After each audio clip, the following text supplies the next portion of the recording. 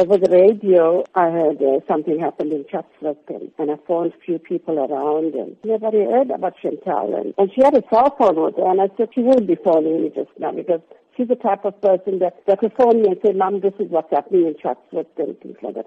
And I never got a call. So I went off from work and didn't see Chantal anywhere. So I got to the place, to the club, to the Throb, and when I got there, they said to me, if you didn't hear from your child, please go to the police station, and there's names of the kids there, and you can have a look. And I looked on the list, and Chantal's name was never to be found, and must have stayed in National Arcade Hospital.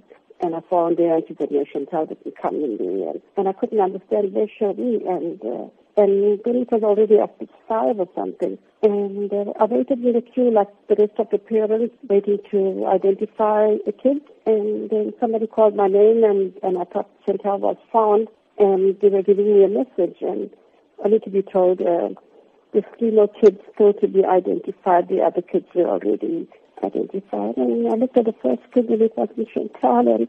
And I looked at the second kid, and of course it was Chantal. And it was too much. Losing a second child in 4 years. You can't believe it. That it's like reading a book or, watching a movie, the way the whole thing played out for me. And let's talk about their legacy, the legacy of those children. Today is a day where a lot of people will be reflecting.